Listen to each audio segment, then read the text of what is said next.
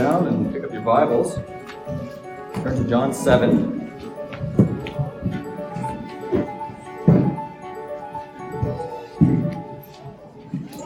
John 7, verses 25 to 39. Some of the people of Jerusalem therefore said, "Is this not the man whom they seek to kill? And here he is, speaking openly, and they say nothing to him. Can it be that the authorities really know that this is the Christ?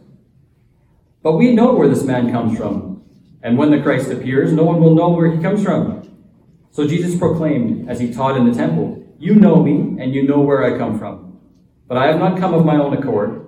He who sent me is true, and him you do not know. I know him, for I come from him, and he sent me."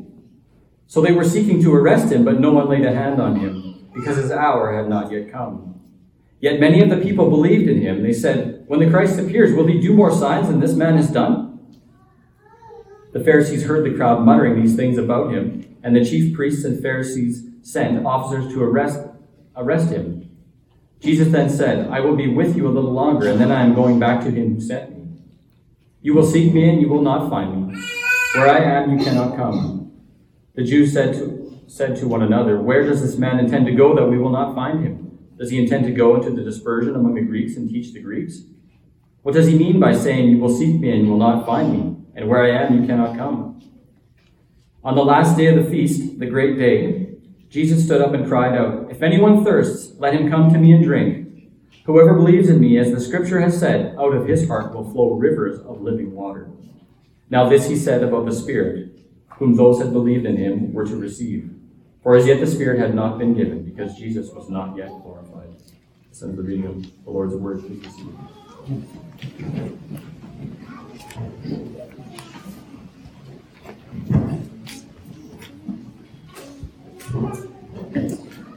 Let's pray together.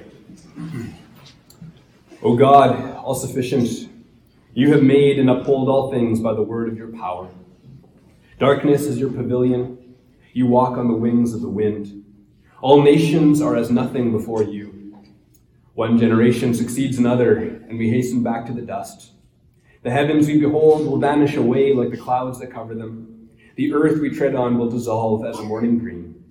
But you, unchangeable and incorruptible, are forever and ever, God over all, blessed eternally. Infinitely great and glorious you are. We are your offspring and your care. Your hands have made and fashioned us. You have watched over us with more than parental love, more than maternal tenderness. You have held our souls in life and have not suffered our feet to be moved. Your divine power has given us all things necessary for life and godliness. Let us bless you at all times and forget not how you have forgiven our iniquities, healed our diseases, redeemed our lives from destruction, crowned us with loving kindness and tender mercies, satisfied our mouths with good things, renewed our youth like the eagles. May your holy scriptures govern every part of our lives and regulate the discharge of all our duties, so that we may adorn your doctrine in all things. We pray that you would bless the preaching of your word unto these holy ends. In Jesus' name we pray. Amen. So we pick up again where we left off in John. You may remember Jesus has gone now to the Feast of Tabernacles in Jerusalem and has been teaching people in the temple. Throughout this section of John, we've been seeing hostility gradually growing. With each encounter Jesus has with the Jews, the rulers of the Jews, we see more and more anger. As we saw last week, those who are seeking to kill Jesus had really missed what the law was about. They did not know God, and therefore they did not recognize God incarnate, God the Son in the flesh. Jesus was now teaching people openly in Jerusalem, and this raised a question in the minds of some, and that brings us to verse 25. Let's read together. Some of the people of Jerusalem therefore said, "Is not this the man whom they seek to kill? And here he is speaking openly, and they say nothing to him. Can it be that the authorities really know that this is the Christ?" So we have a new thought here occurring to the crowd, right? The people knew that the authorities were seeking to kill Jesus. Remember verse 13. had told us that Jesus was the talk of the town prior to his arrival in Jerusalem, but for fear of the Jews, no one was speaking openly. Right? These conversations were taking place in hushed tones. You can picture people looking around, making sure the wrong person wouldn't overhear them. But now Jesus has arrived in Jerusalem, and here he is. Right? He's not hiding, but standing up and teaching the people publicly. The crowd begins to wonder, isn't this the man that they're after? Why is no one saying anything to him? Right? Here he is teaching in public. Why haven't they arrested him? Could it be that perhaps the authorities have come to know that he is the Christ? That he is the Messiah, the one we've been waiting for? Is that why they're leaving him alone? No sooner has this thought occurred to them than a counterpoint quickly follows. Verse 27 says, "But we know where this man comes from, and when the Christ appears, no one will know where he comes from." Now, once again, the way that Jesus has been doing things does not fit with the pre-existing notions held by the people about what the Messiah would do and be. Right? We know where this man comes from. When the Messiah appears, no one will know where he comes from. Now, this likely did not mean that they thought they would have no idea as to where the Messiah would be born, as we'll see later in this chapter, verses 40 and 41, a discussion about the birthplace of the Messiah. But rather, they held the view, as T.A. Carson puts it, that while the Messiah would be born of flesh and blood, he would be wholly unknown until he appeared to effect Israel's redemption. Right, so they seem to have been expecting a Messiah who would burst onto the scene and immediately fulfill their messianic expectations, likely deliverance from Rome. And so this Jesus of Nazareth has left some questions about his identity as Messiah that they did not think would be there when the Messiah appeared. Right? This is Jesus. We've known him for a long time. Remember previously, we know his mom and dad. We know where he's from. We know his brothers and his sisters. We know where this man comes from. This, therefore, doesn't fit our ideas of how the Messiah would come onto the scene. Right? They thought when the Messiah appears, no one will know where he comes from. So Jesus answers and says, Jesus proclaimed as he taught in the temple, "Yes, you know me, and you know where I come from. But I have not come of my own accord. He who sent me is true, and him you do not know. I know him, for I come from him, and he sent me." So Jesus answers the murmurings of the crowd, and he points out that they don't know quite as much about where he's really from as they thought they did. They are dismissing him as a possible Messiah on the grounds that they know him and know where he's from. Now, we have the privileged position as the readers of John's Gospel to know where Jesus really came from. John's prologue, the introduction to this Gospel, took us back before the birth of Christ. Back even before the Romans conquered Jerusalem. Back before the promise of the Messiah was ever given. Back before the world was created. John 1:1. In the beginning. Now, in the beginning, what? You know, Genesis starts this way. It says there, in the beginning, God. In the beginning, God created the heavens and the earth. And as we saw when we worked through the prologue, John deliberately picks up on this language in Genesis and then modifies it in order to give us more information. Right? In the beginning was the Word. And the Word was with God. And the Word was God. So notice the great irony in this situation. The crowds think that they know all that they need to know about Jesus and where he's from. And the fact that they think they know where he's from is the reason for why they don't believe he's the Messiah. If they only knew where he was really from. Jesus answers, "You know me and know where I am from." Now, Carson notes this could be either read as an affirmation, acknowledging that there is some soundness in their argument. Right? Yes, they do know where he grew up, but as the next words show, they don't quite know enough. Or this could be read as a question. Right? Jesus saying, "You know me and where I am from, do you?" Now, either way, Jesus points out that their knowledge was lacking. He says, "I did not come of my own accord. He who sent me is true, and him you do not know. I know him, for I come from him, and he sent me." Now, that is a common way in this gospel for Jesus to refer to God the Father. He who sent me. Now, sent him from where? Not just from Nazareth, not just from Galilee. Readers of this gospel know more than that.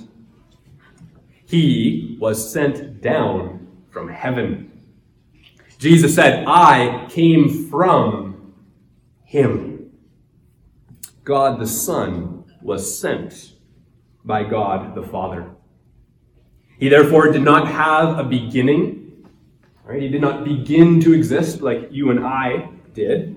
Right? He did not come into existence, but rather we see God the Son has eternally existed. God the Son has eternally been with the Father. He, the one through whom and for whom all things were made, then entered into his own creation. You think you know me and where I'm from? Well, let me tell you. You think you know everything you need to know about me? There is more for you to learn.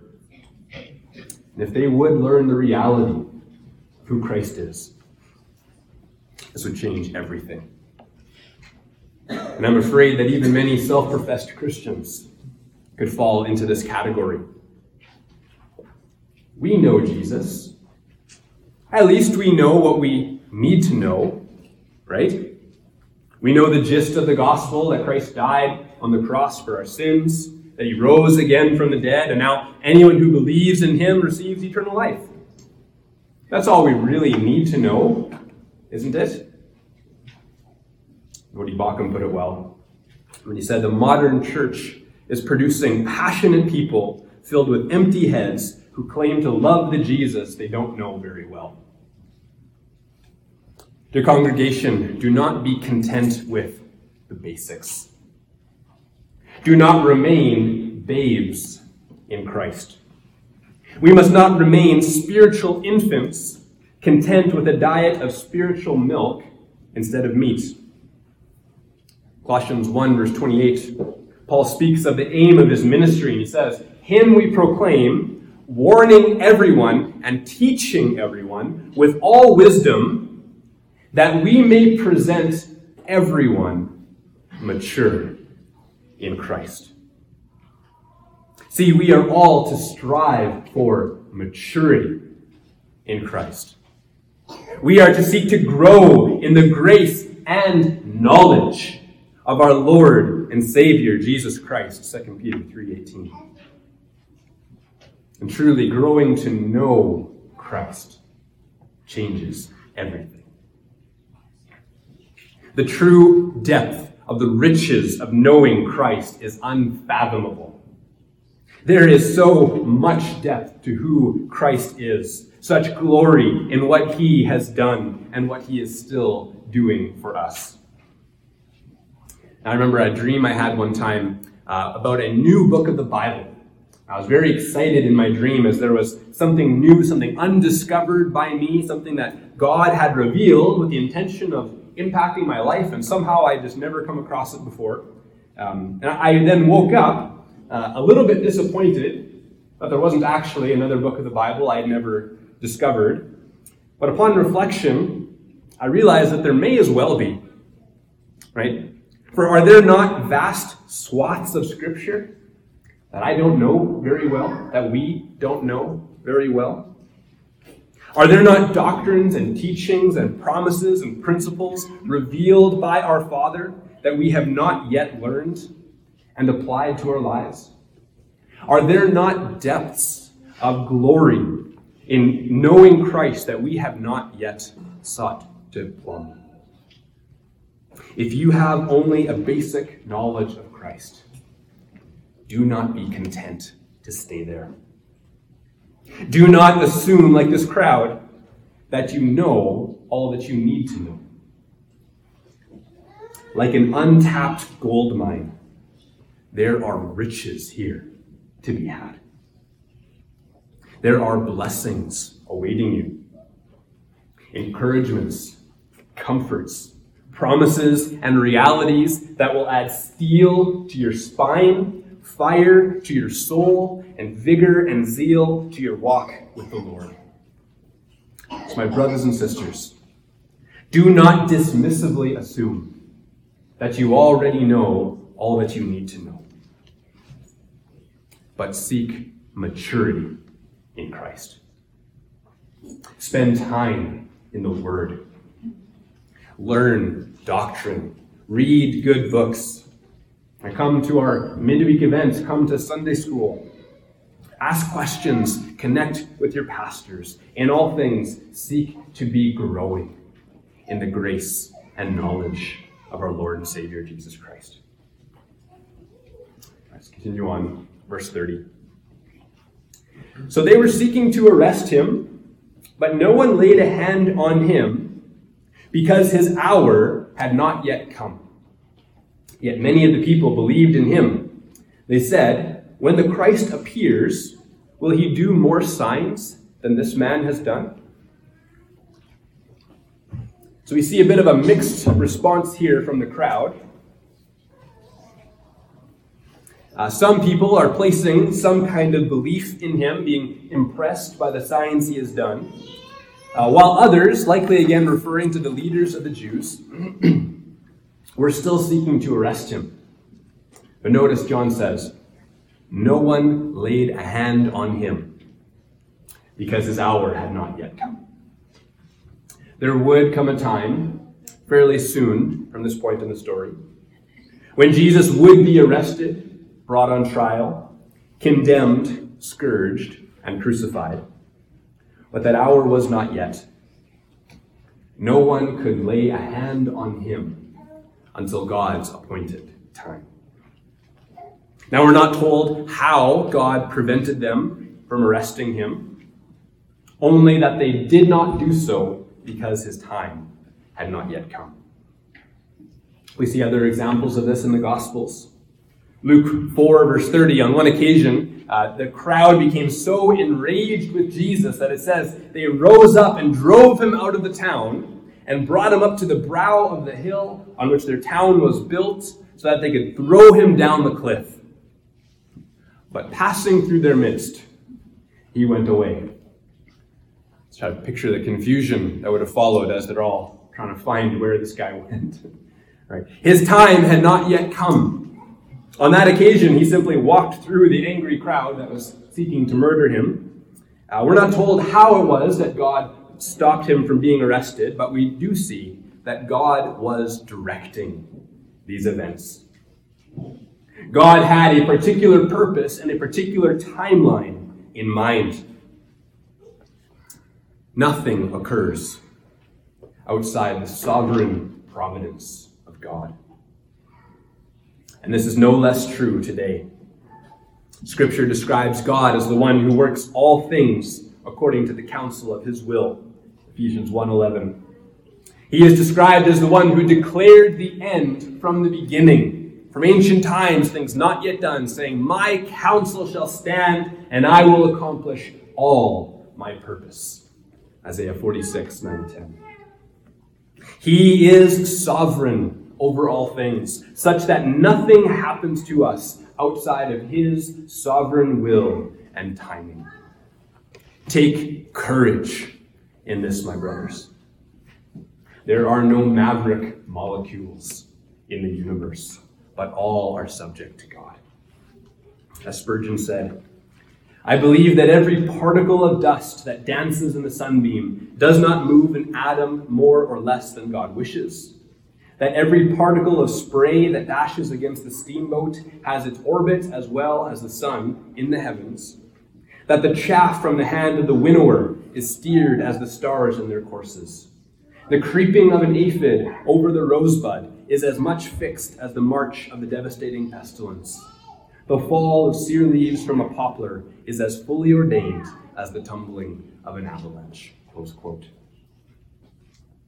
So notice, nothing and no one could touch a hair on Christ's head outside of the sovereign purposes of God. No one laid a hand on him, for his hour had not yet come. What are we to draw from this? It is the sovereign, meticulous providence of God to which Christ points as a source of comfort for his people. Jesus says, "Are not 2 sparrows sold for a penny? And not one of them will fall to the ground apart from your Father. But even the hairs on your head are numbered. Fear not, therefore, you are of more value than many sparrows." Matthew 10:29-31.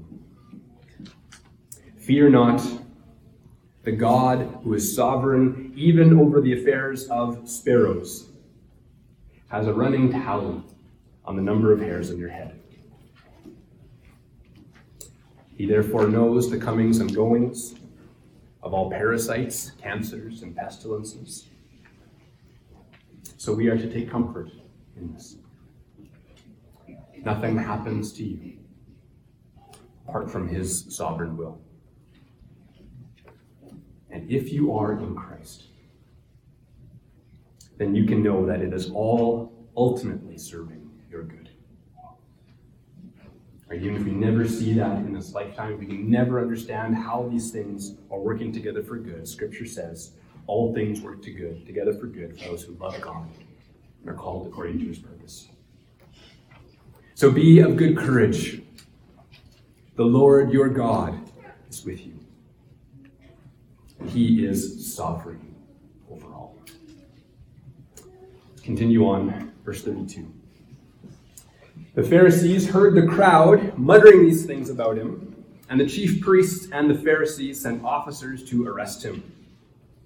Jesus then said, "I will be with you a little longer, and then I am going to him who sent me. You will seek me, and you will not find me. Where I am going, you cannot come."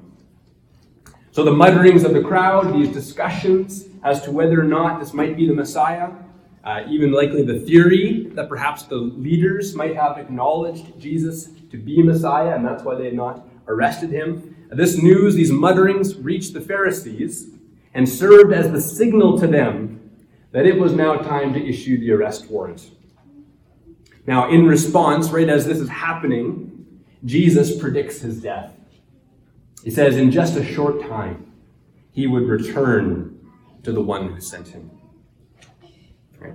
After his death, he would be beyond the reach of all, as he says, "You will seek me, but you will not find me. Where I am going, you cannot come." Notice, for Jesus, death was not the end, but simply a return to the one who sent him. Right, Jesus would return, he would rise again, and even then he would return again to the Father.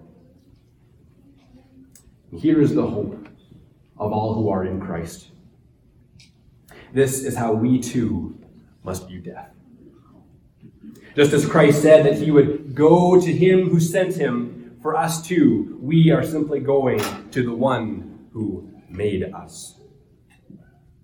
When our hour comes, when our sovereign God calls us, no, for those who are in Christ, death is not the end. But instead we go to be with him. Death for the Christian is a gateway. The sting of death has been removed. It was taken by Christ. And so it is now the gateway to heaven. We will be with the Lord. We will be made perfect in holiness. We will be forever beyond the reach of pain, sickness, and mortality. We will enter into the joy of our Master, having full and unbroken fellowship with the God whom we had already been growing to love with all our heart, soul, mind, and strength. When we have completed the work our Lord has assigned us to do, he calls us home. Verse 35. The Jews said to one another, "Where does this man intend to go that we will not find him? Does he intend to go to the dispersion among the Greeks and teach the Greeks? What does he mean by saying, 'You will seek me, but you will not find me, and where I am going you cannot come'?" The Jews, who do not have the benefit we do of knowing the whole story, did not understand what Jesus meant. They were wondering, quite literally, where on earth might Jesus go that they would not be able to follow? Right? Where did this man think he could go where we wouldn't find him? Would he go maybe beyond the borders of the Holy Land? Would he teach Greeks, perhaps meaning Gentiles or Gentile converts to Judaism? Now, the irony in this question is that the Jews spoke better than they knew. As Jesus will say later, when he is lifted up, he will draw all peoples to himself. That is, the gospel would not stay with the Jews. Christ came not only to be the Jewish Messiah, but to be the Savior of the world. Christ has purchased a people from every tribe, tongue, nation, and language. And so not only Jewish proselytes, the Gentile converts to Judaism, but truly, the Greeks too, all Gentiles, people from every tribe, tongue, and nation would be called. And so here we are, nearly 2,000 years later, on the opposite side of the globe, a room, I'm guessing, full of mostly Gentiles who have been drawn and granted salvation by Christ. Right? The message has gone, and the Gentiles have been taught. The Jews spoke better than they knew. Verse 37. On the last day of the feast, the great day, Jesus stood up and cried out, "If anyone thirsts, let him come to me and drink. Whoever believes in me, as the scripture has said, out of his heart will flow rivers of living water." Now this he said about the Spirit, whom those who believed in him were to receive. For as yet the Spirit had not been given, because Jesus was not yet glorified. Now, just to remember the setting, we are still here in Jerusalem at the Feast of Tabernacles. And here, following a break from this last section, we see Jesus stands and cries out loudly on the last day of the feast, "If anyone thirsts, let him come to me and drink. Whoever believes in me, as the scripture has said, out of his heart will flow rivers of living water." Now, there's a lot going on in this statement from Christ, and it is made all the richer if we will understand the setting. So the Feast of Tabernacles at the time of Christ included a water pouring ritual. Now, that was not something that God had instructed, but something that had been happening for several hundred years before the time of Christ. And that is, on the 7 days of the feast, the high priest would fill a golden pitcher with water from the pool of Siloam, and it was then carried in joyful procession back to the temple. Now, as the procession came to the temple, they were greeted by 3 blasts from the trumpet, this joyful occasion, these trumpet blasts. Then while the pilgrims watched, the priests would process around the altar with the pitcher, while the temple choir was singing Psalms 113 to 118. And when the choir reached Psalm 118, every male pilgrim shook what was called a lulab, which was willow and myrtle twigs tied with a palm in his right hand, while his left hand raised a piece of citrus fruit, which was a sign of the ingathered harvest. And then all cried together, "Give thanks to the Lord! Give thanks to the Lord! Give thanks to the Lord!" And then the water was poured out on the altar. Now, before we move into the meanings of these ceremonies, I just want to linger for a moment and consider the effect that this would have had on the children present. particularly the young men and boys. You can just picture to travel with your father to Jerusalem for a commanded feast of the Lord, to have a role to play, right, following with the people of God, to then participate, shouting your thanks to the Lord. For the young men to see their fathers and all the men of their faith communities participating in this way would powerfully instill in them that this is what godly masculinity looks like.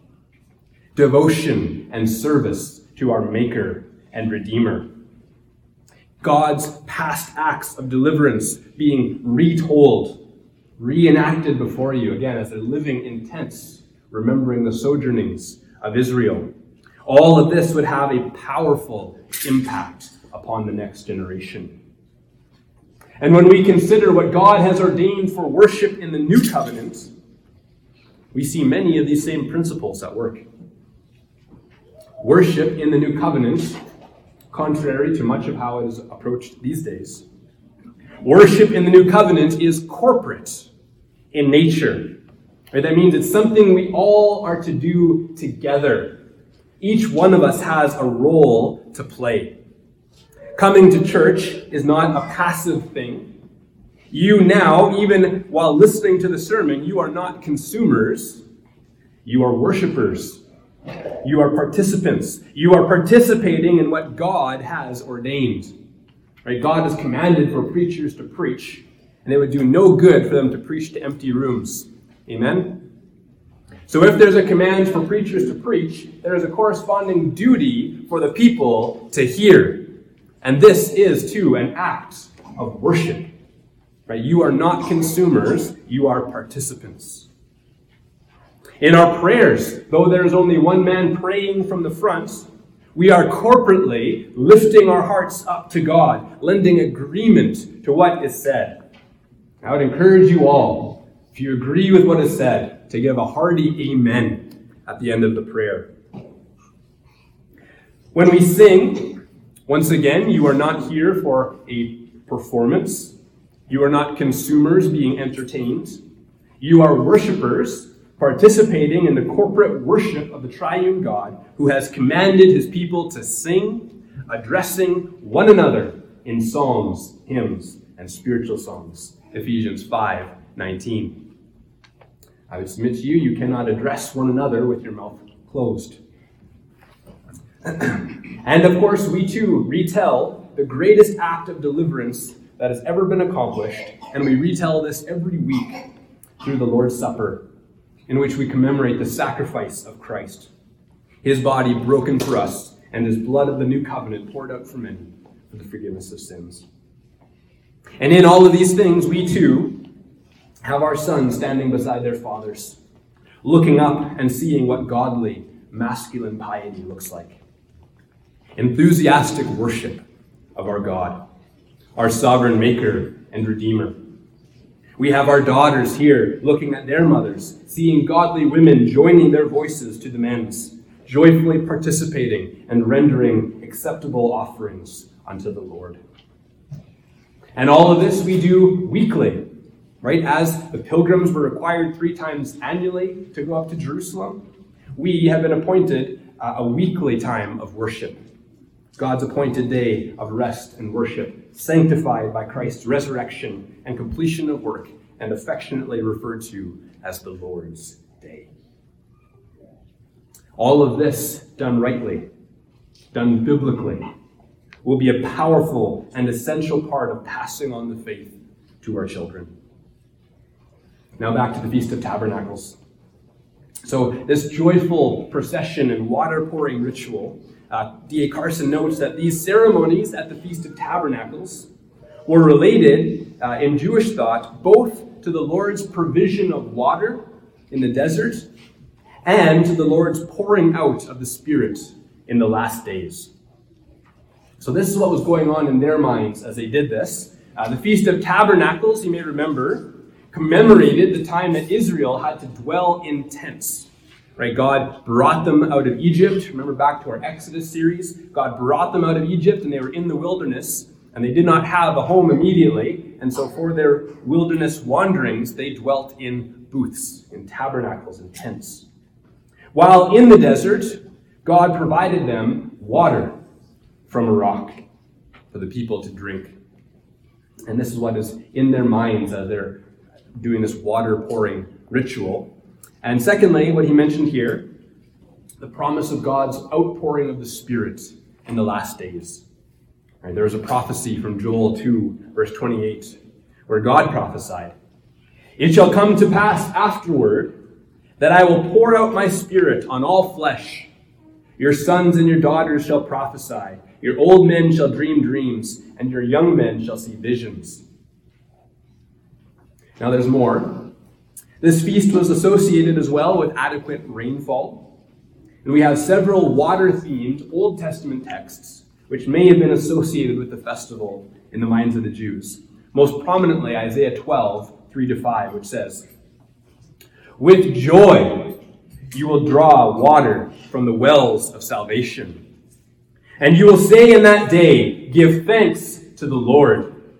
Call upon his name. Make known his deeds among the peoples. Proclaim that his name is exalted. Sing praises to the Lord, for he has done gloriously.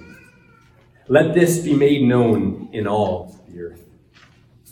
Right, so this is the setting. This is where Jesus is when he makes this proclamation, the great day of the feast, likely the last day that they would do this water ritual, likely at the time of this joyful procession, praise and thanksgiving to God for his provision of water and his promise of the Spirit. And then Jesus stands up and shouts and calls out in a loud voice, "If anyone thirsts, let him come to me and drink. Whoever believes in me, as the scripture has said, out of his heart will flow rivers of living water." You just try to picture for a second how dramatic this scene would have been. Right? In the midst of these festivities, all this stuff that's happening, these crowds, Jesus then stands up and says, "I am the fulfillment of this." Right? I am the fulfillment. I fulfill what was anticipated by this feast and these rituals. Christ is the fountain of living water. He is the well of salvation from which all may draw. Salvation is found in him. If Isaiah could invite the thirsty to drink from the waters, Jesus announces that he is the one who can provide the waters. Let all who are thirsty come to Christ. Let all who seek life find it in Christ. Spiritual life, the presence of the Spirit in us, here and now. Eternal life, and ultimately resurrection life. All are found in Christ. Whoever believes in me, as the scripture has said, out of his heart will flow rivers of living water. And then John explains, "Now this he said about the Spirit, whom those who believed in him were to receive. For as of yet, the Spirit had not been given, because Jesus was not yet glorified." So all who believe in Christ, he says, will have rivers of living water flowing out of their hearts. And John says this is about the Spirit. Now after Jesus died and rose again, he ascended to the right hand of the Father, where he kept this promise. To close this morning, you can turn with me in your Bibles to Acts chapter 2.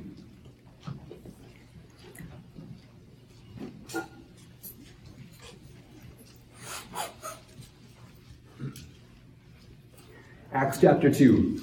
So this happens now 50 days after the Passover, when Jesus died and rose again. Jesus has ascended into heaven, and now all of his disciples are in Jerusalem for the festival of Pentecost.